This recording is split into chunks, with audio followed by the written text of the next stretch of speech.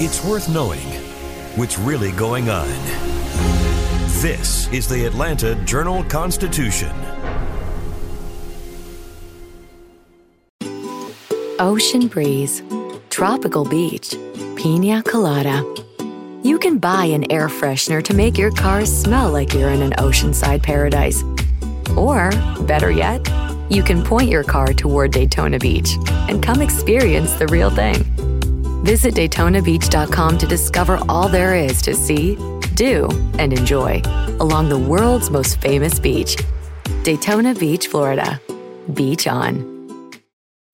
When you need mealtime inspiration, it's worth shopping Kroger, where you'll find over 30,000 mouth-watering choices that excite your inner foodie. And no matter what tasty choice you make, you'll enjoy our everyday low prices, plus extra ways to save, like digital coupons worth over $600 each week. You can also save up to $1 off per gallon at the pump with fuel points. More savings and more inspiring flavors make shopping Kroger worth it every time. Kroger, fresh for everyone. Fuel restrictions apply. It's the soft launch of Go Atlanta. I'm AJC Arts and Entertainment Editor Shane Harrison, and welcome to Go Atlanta, the new podcast from the Atlanta Journal-Constitution that will introduce you to the most interesting people, places, and things to do in and around Atlanta. And we'll get you ready for the weekend. I'm food, dining, and living editor Lagaya Figueres, and I'm going to tell you which restaurant on the Beltline to hit up before it closes forever. I'm AJC Entertainment reporter Rodney Ho. Florence Welch of Florence and the Machine joins me to talk about Dance Fever ahead of her tour date in Atlanta. If you're listening to this podcast on AJC.com, please take a moment to follow us on Apple, Spotify, or wherever you get your podcasts so you'll never miss an episode. This is a special soft launch edition of the new Go Atlanta podcast. Beginning on September 29th, Lagaya, Rodney, and I will drop new episodes every Thursday to keep you in the loop on all the great things that Atlanta has to offer, whether it involves planning an outing or just giving you something to talk about with family and friends.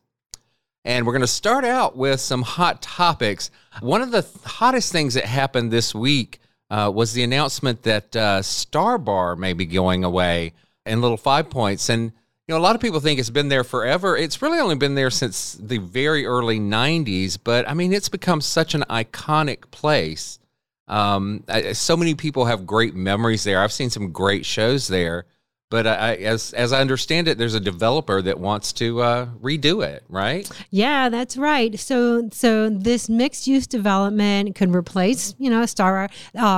Is everything mixed use now? That seems to be the only phrase we ever hear. That's the Atlanta way, I think, at this point. Yeah, but I mean, so it faces demolition, essentially. The building faces demolition. Right. Now, there's a couple questions here. First of all, whatever happens, will Star Bar stick around? Will it have another iteration? Answer, we don't know.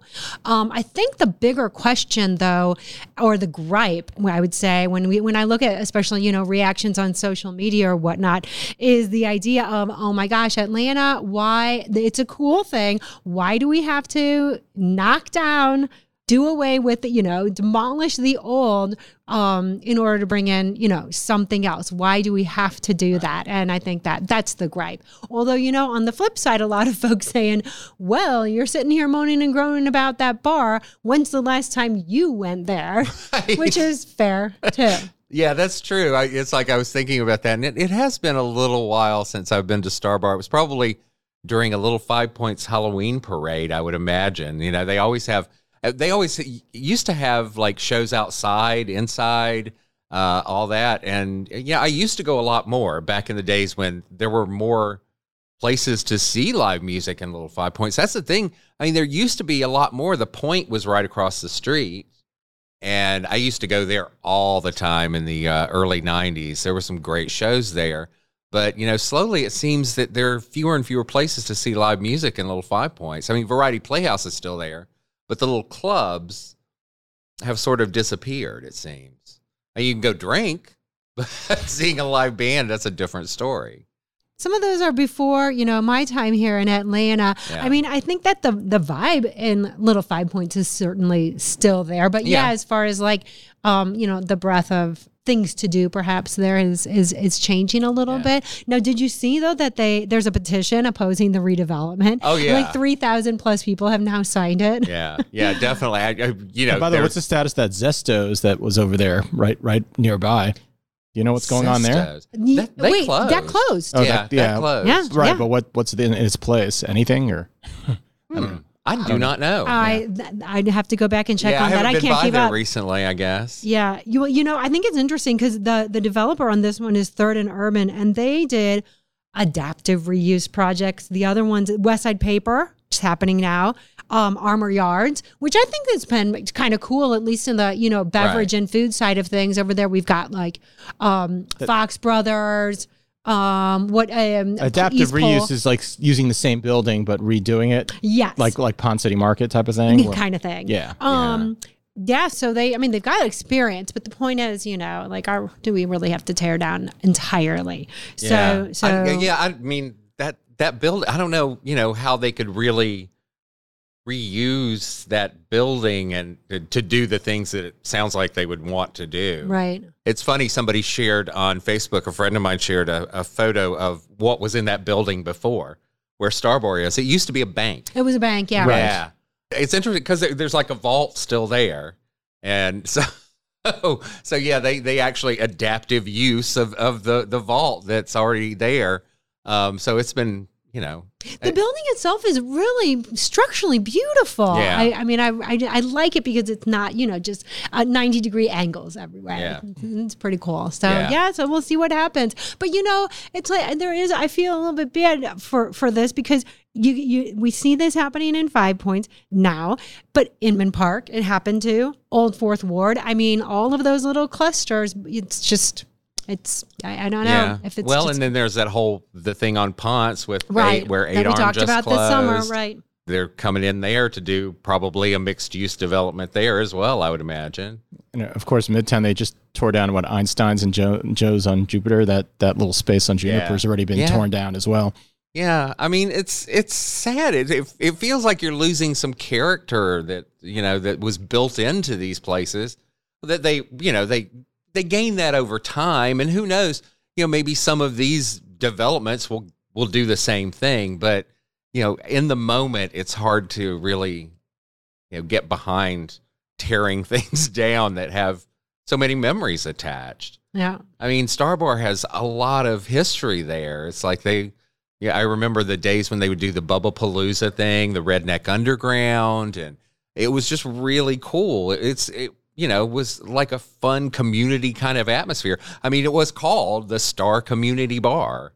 So it really had that feeling about it. And I mean, that's changed a bit over the years, but still, you hate to see things just go away like that. And right. But I mean, all the decisions haven't been made. So let's just wait and see, right? Yeah. That's just the thing that everyone is talking about, which, of course, we're going to talk about it, too. That's right. And speaking of things that are being torn down... right up the street on Briarcliff, there's it's a space that nobody really visited very much but you'll see it on Stranger Things. It's the Hawkins laboratory where they did all sorts of weird experiments in this fictional world of Stranger Things. Right. It's a very scary looking building right off Briarcliff that Emory has owned for the past, 20 plus years, and it had formerly been a mental institution.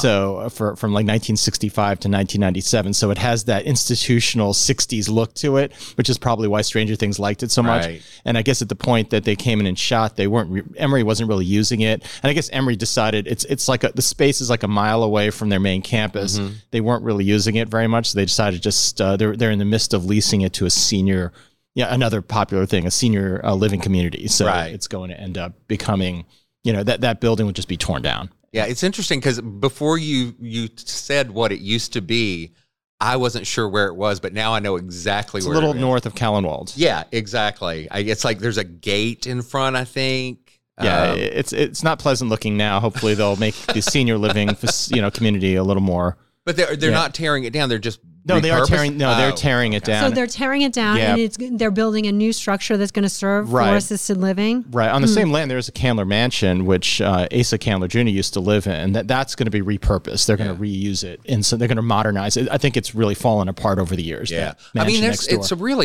there's a lot of residential area around it. Yes. I think it's not really much, it's not a businessy kind of area. Although, yeah, and I guess Emory just doesn't need it. yeah, at the moment. it's really not that far from Ponce. Actually. Not at all. No. Right near Ponce and Briarcliff. Yeah. At Briarcliff and Moreland, where they changed names there, sort of.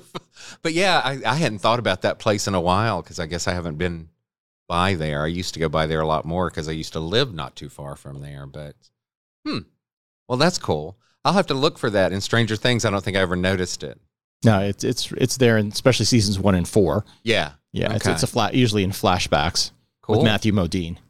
Well, go buy it now if you want to check it out, because I guess it won't be there long. Nope.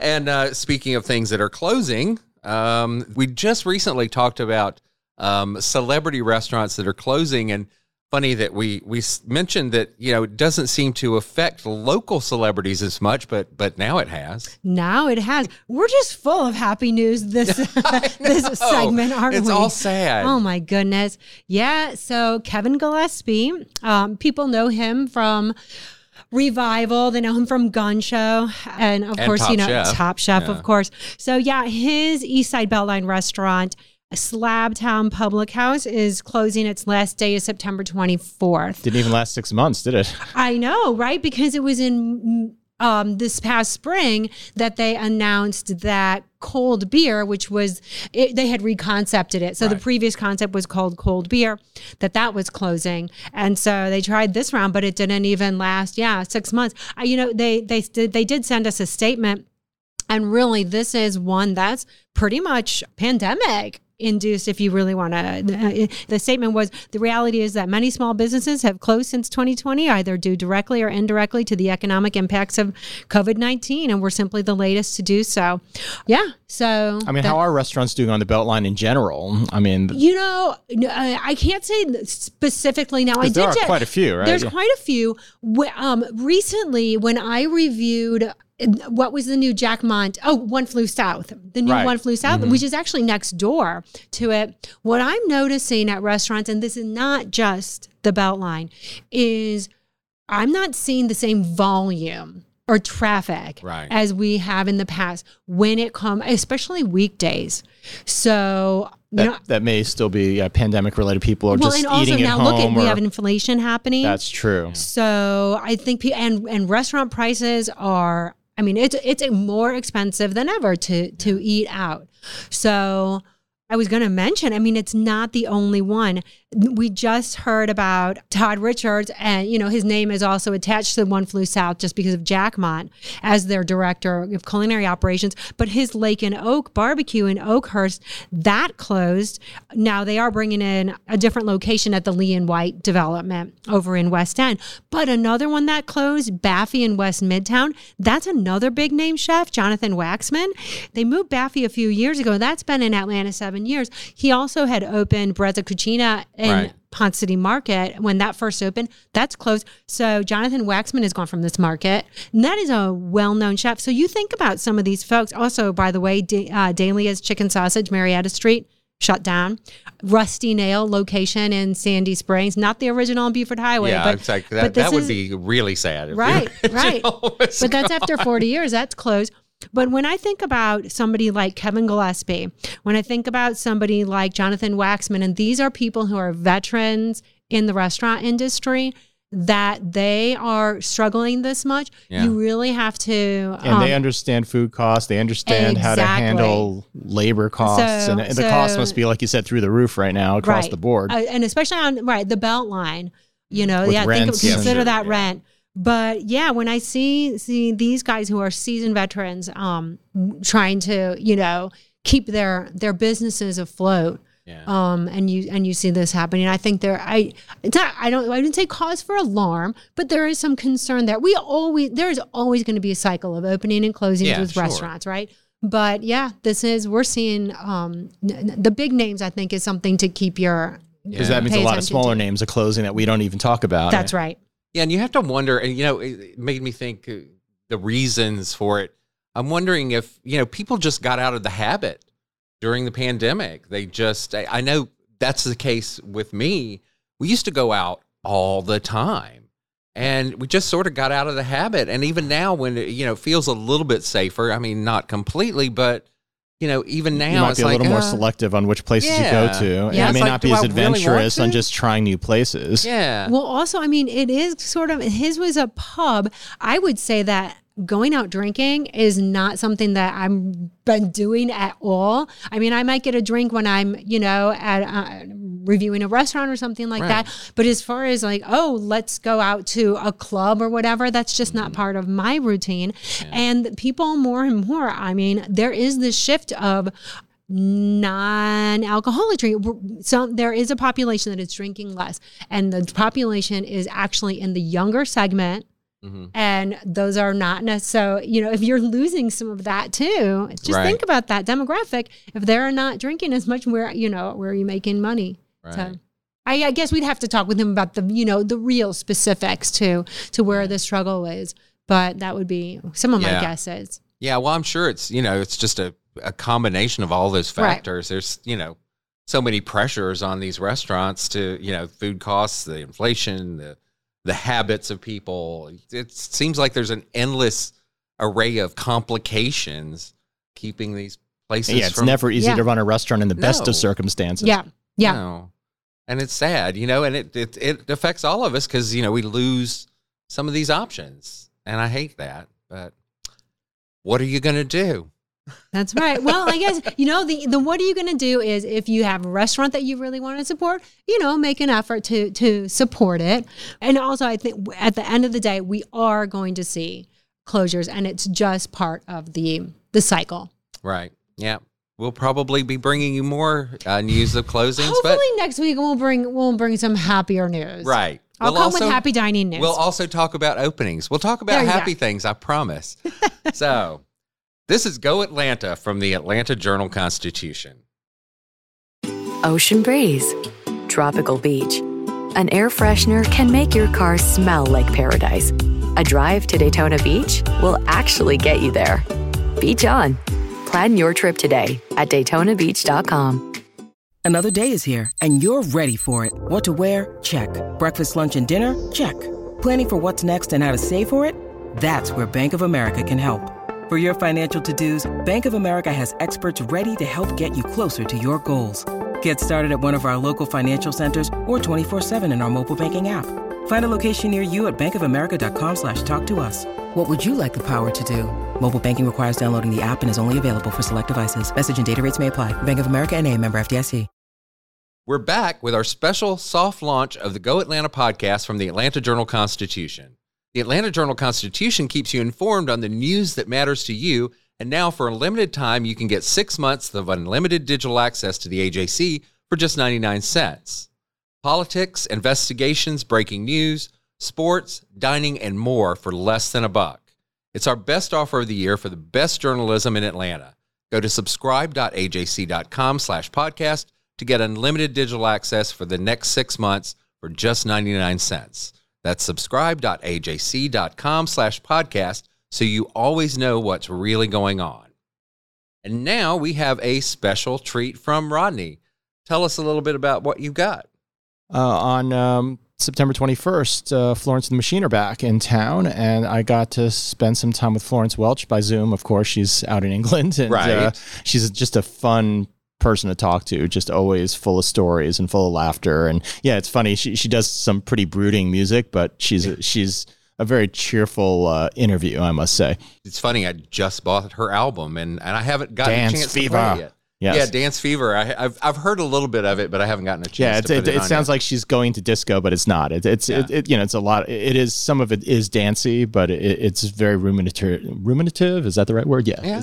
She's a deep thinker. Let's just say that she definitely doesn't just goof around. Yeah. Well, yeah. I mean, I always liked her music, mostly because it feels like she's very much influenced by Kate Bush, and I've always loved Kate Bush. Yeah, it's funny. Yeah, when I interviewed her, she said she didn't even know about Kate Bush until she was 19 or 20, and it was a cover of some punk band had done a cover of one of her songs. Futureheads did, yeah, and that's that was her entry point into Kate Bush. She didn't even know about them because of her interests were different, right? And that was kind of before her time in the 80s. So it's like shows you she's a little younger than we are. Well, yeah, okay. Well, cool. Well, let's hear from Rodney and Florence Welch of Florence and the Machine, talking about her music and her upcoming performance here in Atlanta.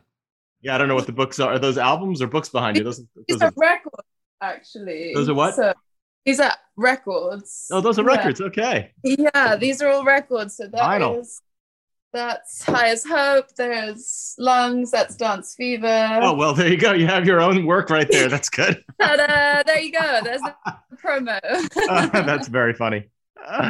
Well, it's funny when I first saw the album title Dance Fever, for some reason, of course, the first thing that came to my head is like the Bee Gees Night Fever or something that Dua Lipa might do. So I thought it'd be, she's going disco on us, but probably not, right? It didn't exactly, not quite, right? No, Medieval Plague. I know, Medieval Plague, and it was actually a thing. I didn't even know that existed. Was this something you've known about? Do you know what? Weirdly, it was. I found out about it in 2019 from a friend, and weirdly, right before our actual plague, right? just before, and in that, like, I've always been very interested in the prescience of songwriting and in like and I think a lot of I've heard other artists talk about it who've been releasing albums around now, and people are like, did you write this? This sounds very like pandemic-y. Did you write it in the pandemic? And a lot of them are saying, no, it was before. I wrote this before. And very interested in like art as a kind of picking up on vibrations of even things that are coming. And the most interesting thing about, I became really fascinated with this sort of like phenomenon that occurred from like the 14th to the 17th century all over Europe with these outbreaks of this kind of dancing plague. And I became really fixated on it in 2019. And Choreomania, the song, which is like, that song is a mix of being kind of about this dancing plague phenomenon and my panic attacks, and a kind of like coalescing of the two. But in that song, which was written in 2019, the refrain is just something's coming, something's coming, something's coming, something's coming. And when actually something came, I was just like so freaked out, and I had to put that song down for a long time. Totally understandable. And obviously some of the songs were actually addressing the pandemic fairly directly, right? So it's not yeah. Well, it's weird. It's kind of chronological. You get to Back in Town, where I've arrived to New York in early 2020 to spend 3 months in New York writing the record, and I have to go home. And so kind of from Back in Town is the last song that I wrote before. Gosh, you were in like Pandemic Central then, right before you left. It was it's so funny, like the how crystal clear it is in my mind. I don't know if you have this as well, of this like month just before the first lockdown seemed. Well, my mom died up in New York, and I was right there. I was in LaGuardia on March 7th, and everything seemed weirdly normal. It was like the moment before all hell broke loose, And I mean, and yeah, I think also like that must be so to have been already going through a grief, and then this enormous amount of like collective grief, and how to like, it must like, I feel like it just, those couple of days before I just had to go home are like crystallized in my mind as like this like glittering last moment before something happened that changed everything. Yeah, it's like in those apocalyptic movies that the first 15 minutes of the movie before everything goes black. That's it. I remember because I remember it was starting to get in conversations on the street. I was walking around New York, and in New York you can, I don't know if it's the echoes of the buildings and stuff, you can hear what everyone's saying. Right. And I was walking past people who were talking about it. And I remember I was like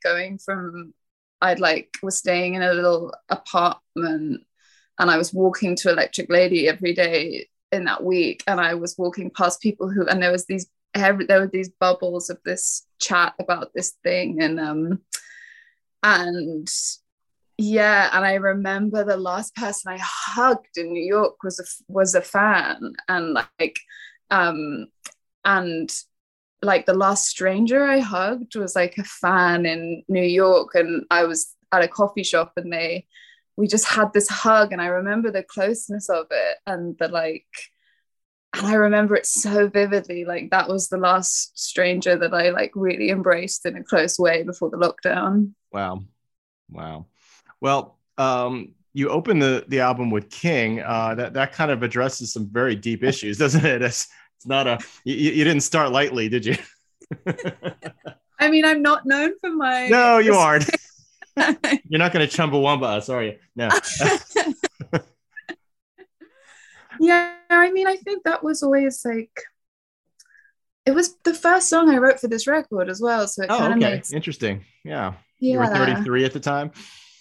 I was 33, and I was wondering, why was I doing this again? Like, why was I had said after every record, and a lot of the album is about this compulsion to create and keep moving and to be in perpetual motion. And I had said after Highest Hope, which was a hard record to tour because it was so emotional, that record, it was really like ripped me open in so many ways. And the shows were so good, but it was so open. And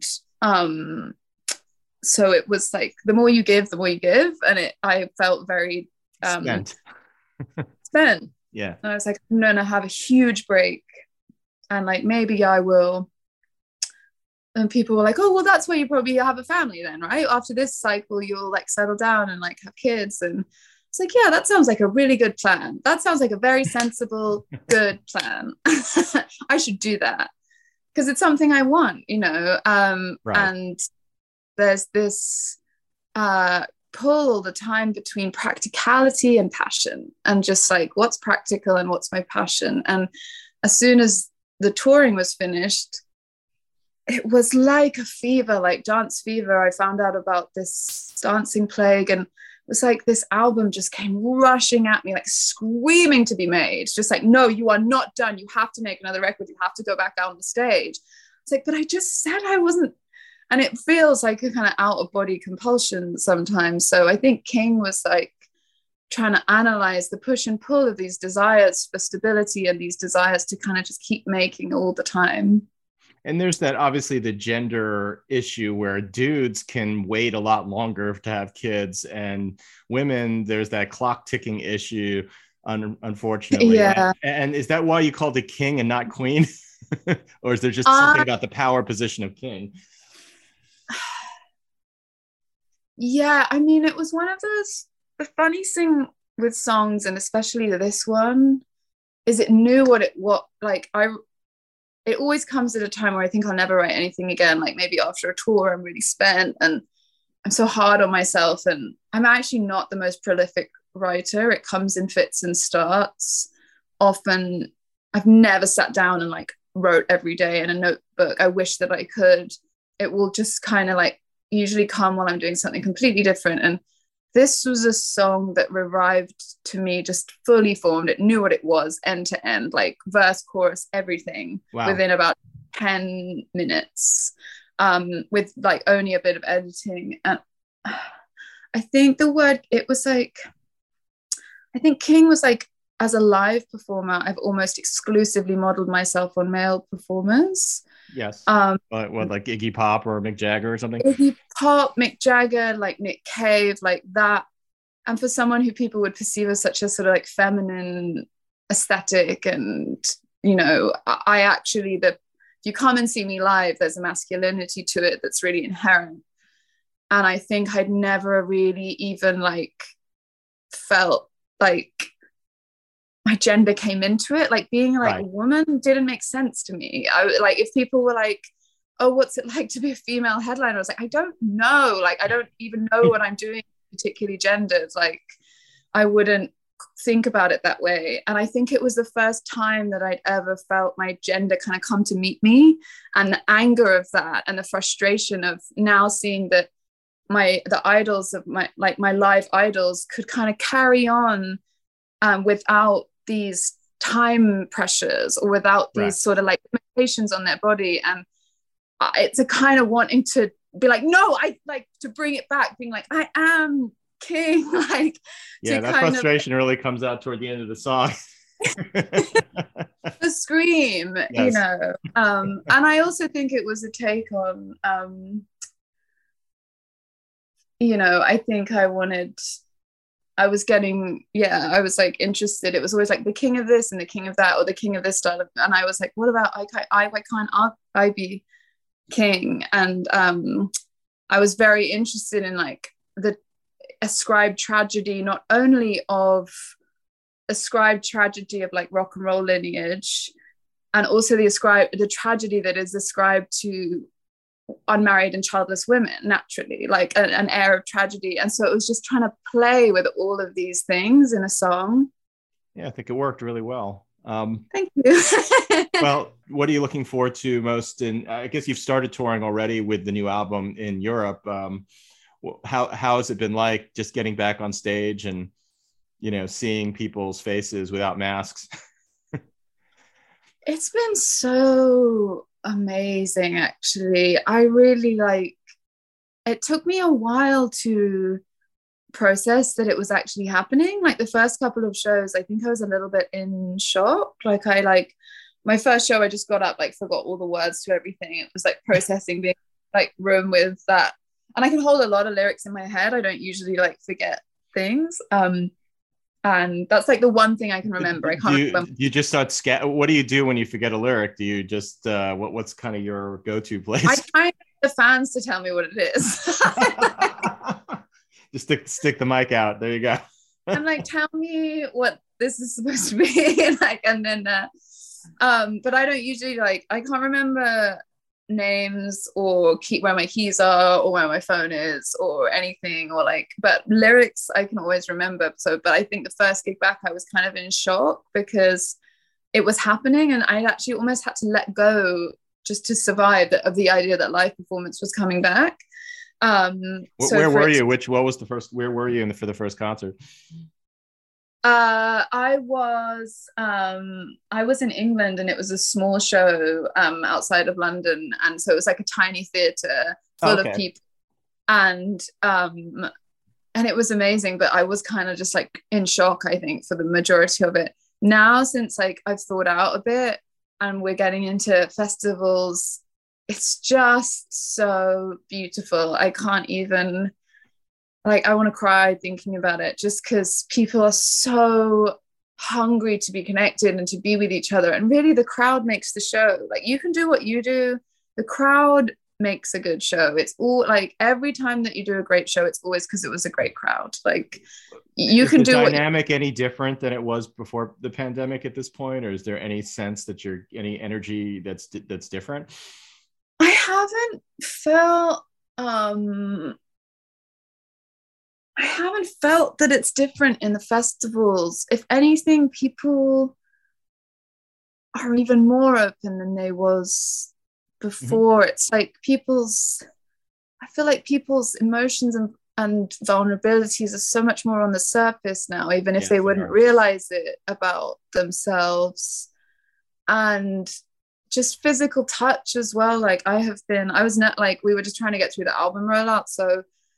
And everyone was like, you can't catch COVID. We have to just get through the album rollout. Please, don't touch people. And that was so hard for me to not I'm such a physical. You're a pretty touchy-feely person. Okay. I'm such a physical performer. And actually, now that we're through the album rollout, people are like, okay, we don't care. Do what you want. Do what you want.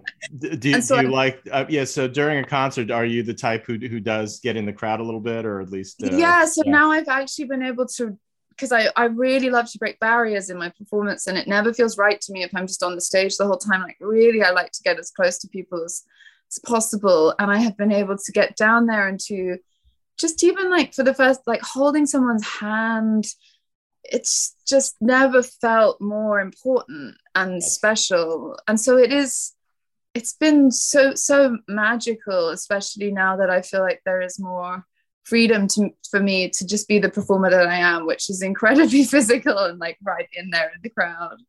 Well, hopefully by the time you come to Atlanta, you'll be fully, you'll be right in the groove, right? I'm getting closer and closer to being just like in the middle of the crowd with all of that. I hope I can make it to the show in September. Over the barrier, right in the middle, dancing with everyone. Like, that's what I want.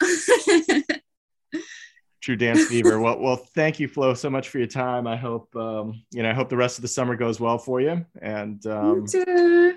And appreciate the time. No worries. Bye. Well, that was a great interview, Rodney. Thank you very much. All right. So now it's time for this week's adoptable pet from the folks at Lifeline, who run the Fulton and DeKalb shelters, along with the Lifeline Community Animal Center. Shelter staff and volunteers have fallen hard for Bishop. This 3-year-old gray cutie with white speckled socks is ready to take on the world with you. Bishop loves to explore the outdoors and play with her toys. Strangers won't be strangers for long. She makes friends with everyone she meets and would love to be your new sidekick. To learn more about Bishop, visit the link on the story page for this podcast or head to the Fulton County Animal Services Shelter at 860 Marietta Boulevard in Atlanta. And you'll also find a photo of Bishop on the aforementioned story page on ajc.com. Thanks for listening to our soft launch of the new Go Atlanta podcast. Beginning September 29th, we'll release new episodes every Thursday morning to keep you in the loop of all the great things happening in and around Atlanta. So be sure to follow us on Apple, Spotify, or wherever you listen to podcasts. For more things to do in and around Atlanta, go to ajc.com. Along with Rodney Ho, Lagaya Figueres, I'm Shane Harrison, and we can't wait to be with you again starting on September 29th.